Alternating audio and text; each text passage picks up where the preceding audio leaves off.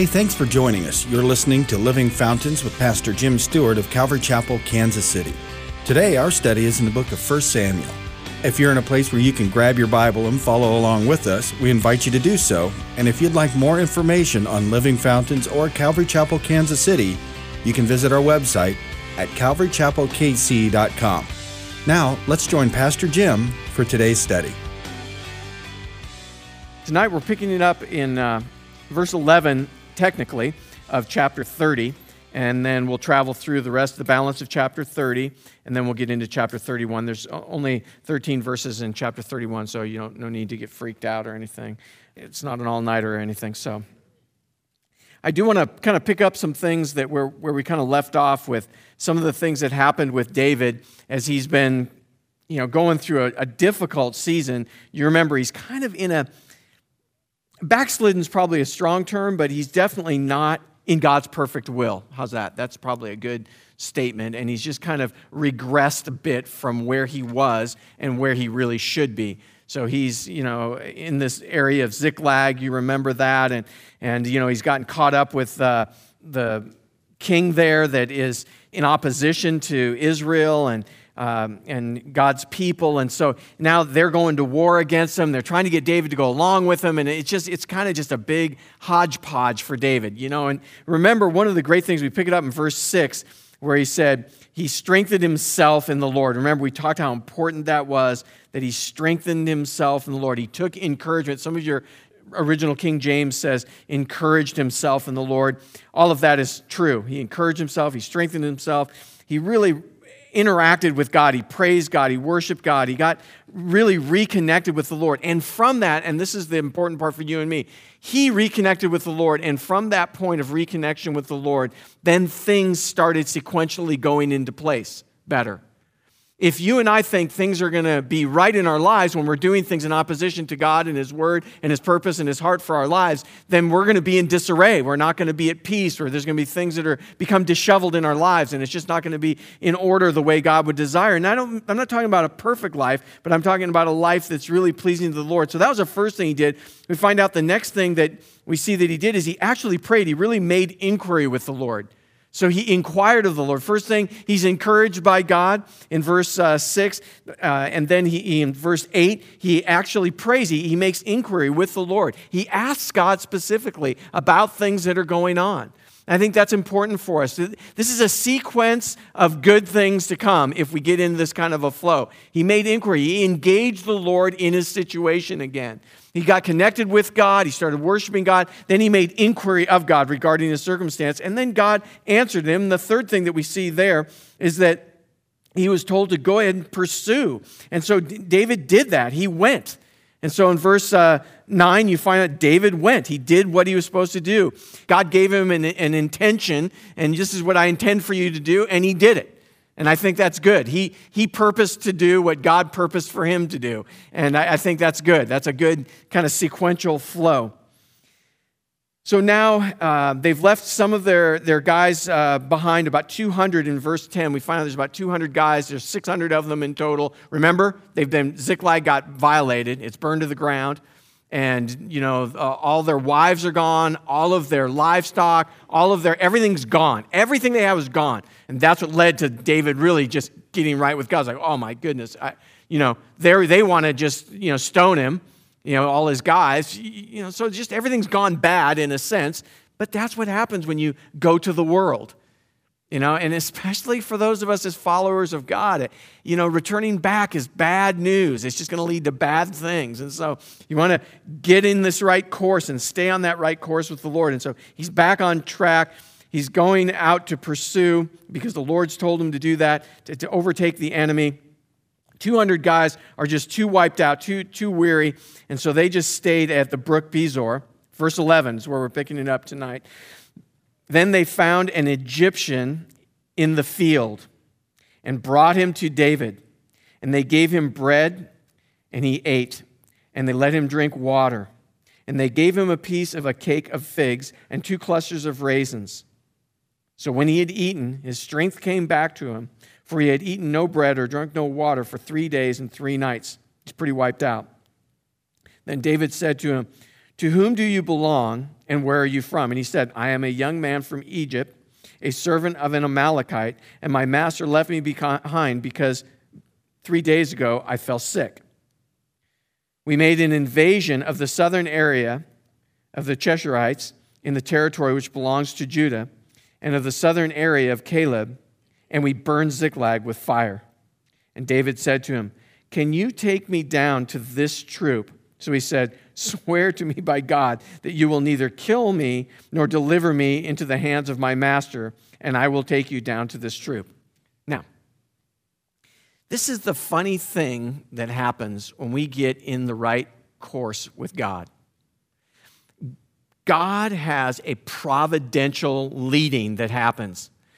In other words, providence means God at work behind the scenes. And it's so important for us as believers, for us followers of God, that we acknowledge that God is always at work. He's moving, He's doing things, even when we don't see it. One of the things I often mention, and you'll hear me mention this over and over again, I think it's worth noting and remembering, because a lot of times we can spend our time as believers getting fixated on certain things that we think God should be doing, but He's not from our vantage point. We think God should be doing this, or this should be happening, or that should be happening. And we spend our time fixated on why He's not doing those things. And while we're over here spending all our time focused on what we think He's not doing, but He should be, we're missing everything that God's doing. It's real important for us to keep our sights on our Master and watch what He's doing and follow Him. Just flow with the Lord. Go with God. As God moves, stay with the Lord. Because all this other stuff is our perspective, and it's not necessarily what God's doing or not doing. We're missing things if we are focused on what we think He should be doing, but we think He's not. Providence is the acknowledgement that even if I'm not sure of what's going on, I know God's at work. Providence is knowing that God is at work behind the scenes. We saw that all through Esther. The whole story with Mordecai and the whole thing is all about that. And God is not mentioned once. The name Jehovah is not mentioned once. And yet it's all about God. God at work behind the scenes. God at work behind the scenes. Again, this is why it's so important to be praying and praying and praying for people, because we're engaged now in the work behind the scenes of what God's doing. And we get to watch it start to unfold. But then when it starts to unfold, we see it through the spiritual eyes. It's not some foreign concept. We've been praying this way. And we're going to recognize, because we're in tune with the Lord. We're dialed in. We're on His frequency. And we're flowing with God, so we'll start watching things kind of come together. What's the likelihood? Now, all of a sudden, there's this guy. He falls sick, right? And he's left behind by his master. Now he's out kind of hungry and just left there. And all of a sudden, David's guys come across, find him. But he was with this other people, and he knows where they're at. That's God stuff that happens. And that'll happen for you. That happens for me. That'll happen in our lives as we I think those first three things are important that we noted. Those first three things that we mentioned. Man, strengthen yourself in the Lord. Praise Him. Focus on Him. Make inquiry. Pray. Seek the Lord. And then do as the Lord says. Just simply do as the Lord says. Again, does that have anything to do with trying to figure out what He's not doing? Doesn't have anything to do with that, does it? Because that's a waste of your time. It's a waste of my time. I dare say a large pool of believers spend their time on that, on what they think God should be doing, but He's not. And I really try not to get too sidetracked with that, because you just get lost and miss the whole deal. God's leading. His providence. He's at work behind the scenes. Here's this guy that's able to lead him. Let's pick it up, verse 16. And when he had brought him down, there they were, spread out all over the land, eating and drinking and dancing because of all the great spoil which they had taken from the land of the Philistines and from the hand of Judah. And then David attacked them from twilight until evening of the next day. Not a man of them escaped except 400 young men who rode on camels and fled. Now, 400 seems like a pretty good group to escape. So that must mean there was probably a mass of them, a large group. Now remember, David had 600 guys, right? but he went down with only 400 because 200 stayed back with the supplies, remember? 200 stayed back. So David recovered all. Remember, this was one of the things that we talked about. How do we recover all? These are the things to do, because the enemy, came to rob, kill, and destroy. And we want to regain those things that the enemy would have taken. And again, I think this is an important concept. He recovered all that the Amalekites had carried away, and David rescued his 2 wives. And nothing of theirs was lacking, neither small nor great, sons or daughters, spoil or anything which they had taken from them. And look at, again, David recovered all. Not partial, but all. And I believe that's a good word for us. That God will restore what the cankerworm ate away.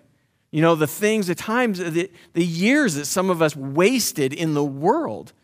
Some of us were wasted while we were in the world, But the time that we spent just doing dumb stuff and not getting anything accomplished in the kingdom, just wasting life, really.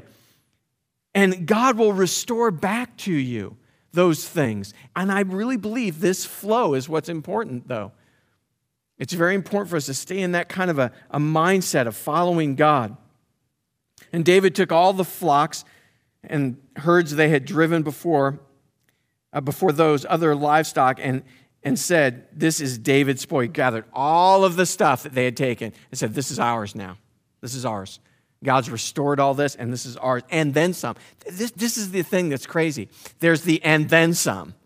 You remember what Job went through. You remember how that happened for him. He went through all that, and he lost everything, but then God restored even more back to him. Again, what about Joseph? What Satan meant for evil, God turned it for good. And all he had, was lost. He's in and out of jail, and stuff. But then God made him ultimately kind of ruler over all of the goods of Egypt. He was Pharaoh's right-hand guy. So you start thinking about how God does that and really restores and brings back. But then even more than, God is faithful. When we commit ourselves to the Lord, when we commit our lives to the Lord, God, you can't outgive God. It's mashed down, pressed out, and overflowing is the way it's returned to us when we're really devoted and committed to the things of the Lord.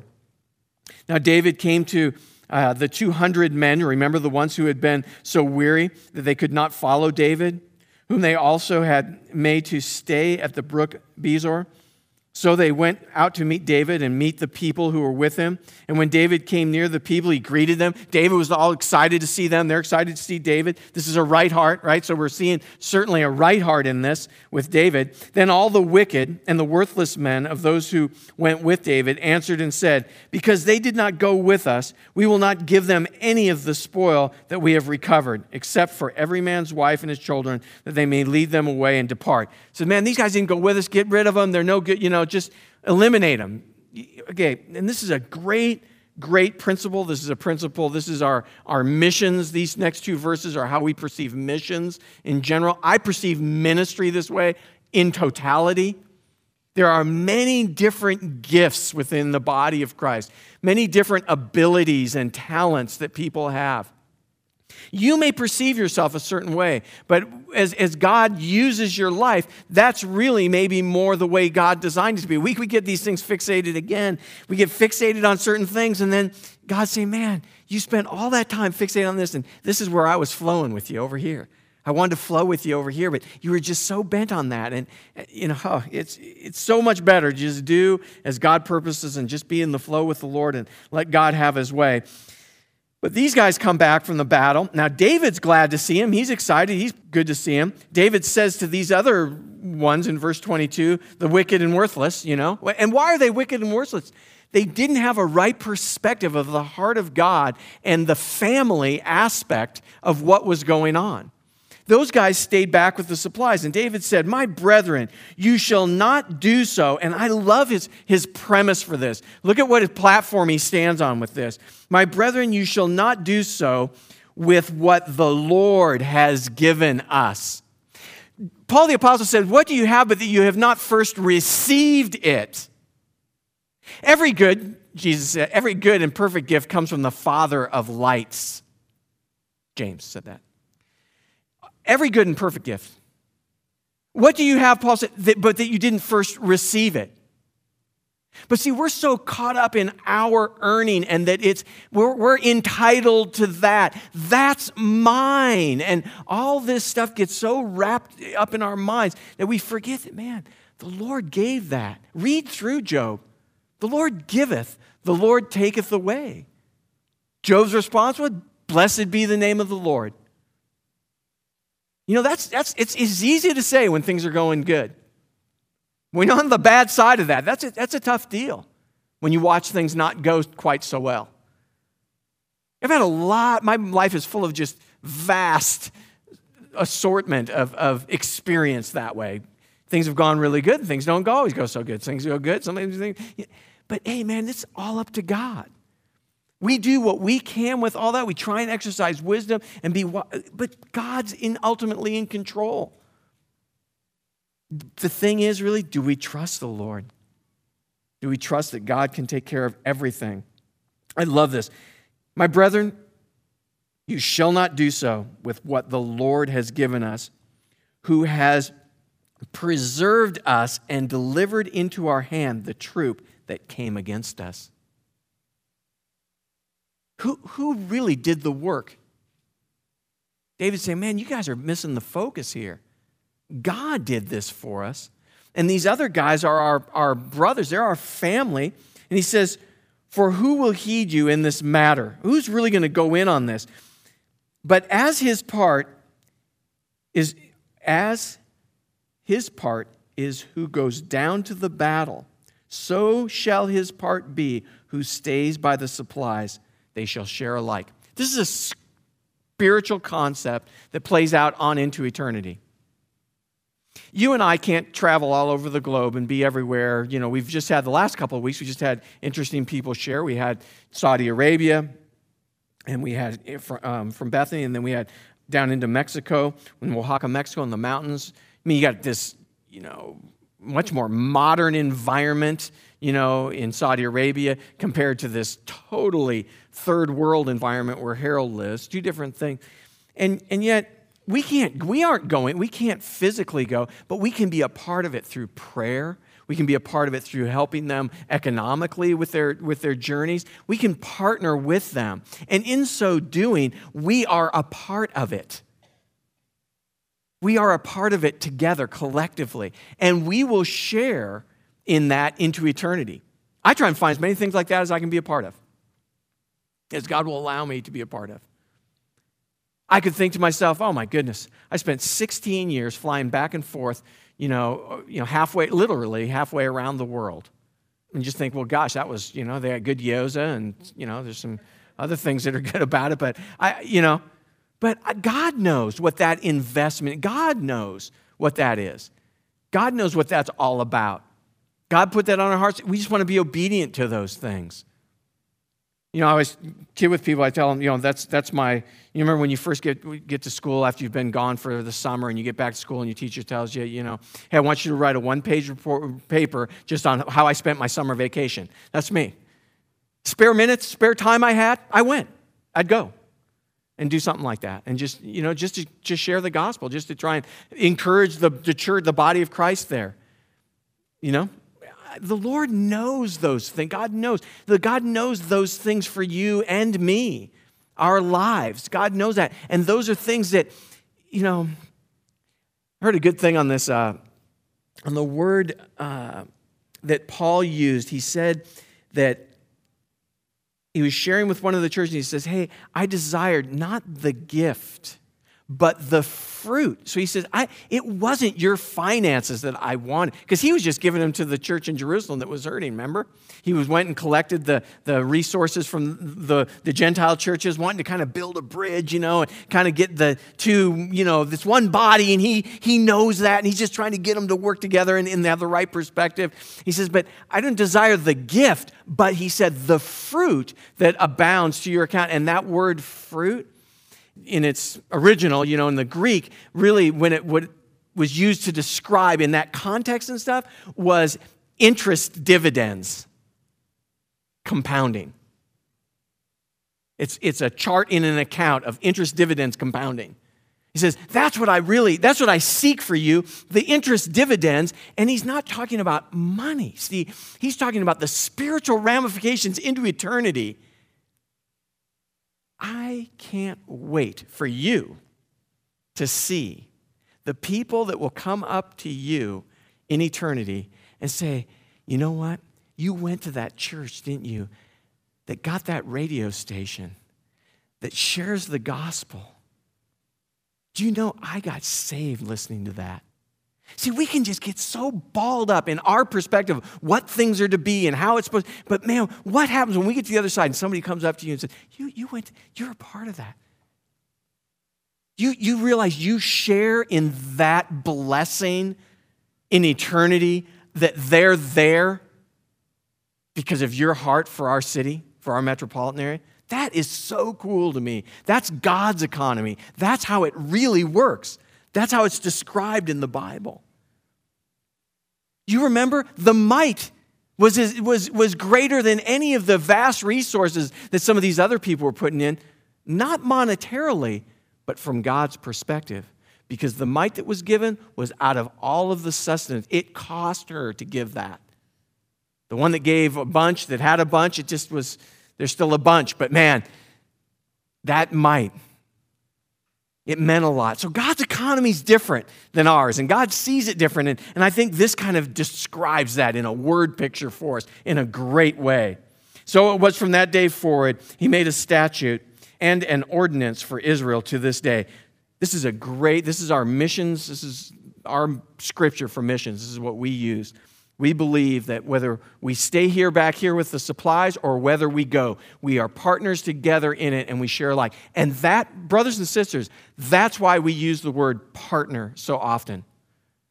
God wants to partner with you and me. Our Heavenly Father has a business called Kingdom Builders Business. That's his business. He builds the kingdom. And he asks us as his sons and daughters, we got grafted into, in Ephesians chapter 1, we got, as adults, we got adopted into the family and are a part of the family business. And the family business is kingdom building. And we get to be partners with it.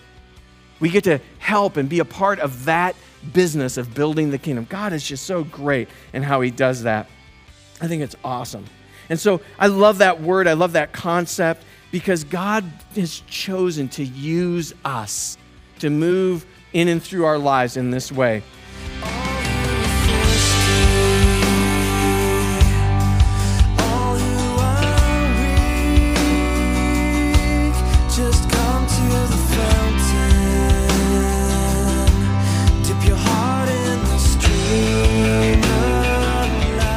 Hi, this is Pastor Jim.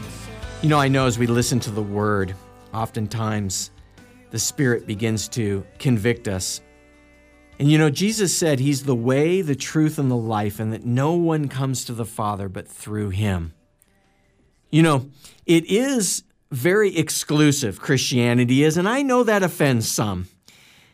But it's also all-inclusive in that anyone who would give their life to Jesus can have everlasting life. But it is exclusive in the sense that Jesus said he is the way, the only way to have everlasting life. If the Lord's tugging on your heart just now, would you open the door and let him in? Just pray this simple prayer of faith along with me now while you're driving or wherever you are. Whatever you're doing, sitting in front of a computer, wherever you are, whether it's through the internet or through the airwaves, I just encourage you right now to open your heart to Jesus and begin that new life. Just pray this simple prayer with me. Jesus, I want to ask you to come into my heart, to forgive me of my sin, to be my personal Lord and Savior. I thank you for forgiving me. I thank you for the newness of life that I have in you, and I ask that you would fill me with your Holy Spirit, that my life might be pleasing to you and give you glory. I ask all this in Jesus' name. Amen. If you prayed and received the Lord into your heart today, we'd love to hear from you. You can contact us or another Bible teaching church in your area so you may be encouraged in your new journey. If you'd like more information about Living Fountains or Calvary Chapel, Kansas City, simply visit our website at calvarychapelkc.com. And if you're social media savvy, you can like us on Facebook at facebook.com/Calvary Chapel KC. Also, Living Fountains podcasts are available in the iTunes Store now, and you can download them at no cost. If you're in the Kansas City area and you'd like to join us for worship, we meet in Overland Park on Sunday mornings. The service times and directions can be found at calvarychapelkc.com, or you can simply contact the church office at 913-681-1635. It's been great spending time with you today in God's Word, and we look forward to you joining us next time on Living Fountains.